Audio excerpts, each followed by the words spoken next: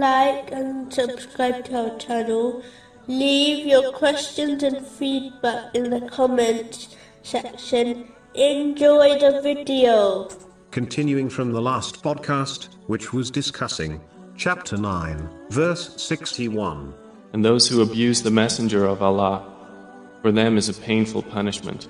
Throughout the Holy Quran, and narrations of the Holy Prophet Muhammad, peace and blessings be upon him, Muslims have been advised to be merciful to others. For example, a narration found in Jami' Tirmizi, number 1924, advises that those who show mercy to the creation will be shown mercy by Allah, the Exalted. It is important to note that showing mercy is not only through one's actions, such as donating wealth to the poor. It encompasses every aspect of one's life and interaction with others, such as one's words. This is why Allah, the Exalted, warns those who show mercy to others by donating charity, that failing to show mercy through their speech, such as counting their favors done to others, only cancels their reward.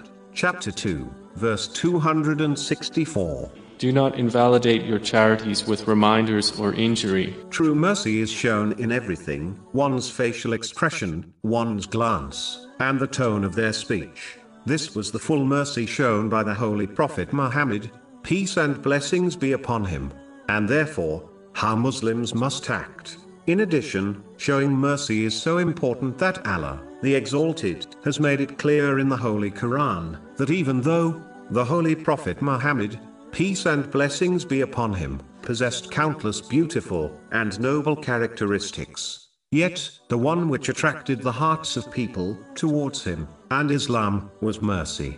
Chapter 3, verse 159. So by mercy from Allah, O Muhammad, you were lenient with them.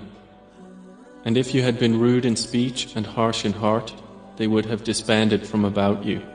It clearly warns that without mercy, people would have fled from the Holy Prophet Muhammad, peace and blessings be upon him. If this was the case, in respect to him, even though he possessed countless other beautiful characteristics, how can Muslims, who do not possess such noble characteristics, expect to have a positive impact on others, such as their children, without showing true mercy? Simply put, Muslims should treat others how they wish to be treated by Allah, the Exalted, and others, which is undoubtedly with true and full mercy.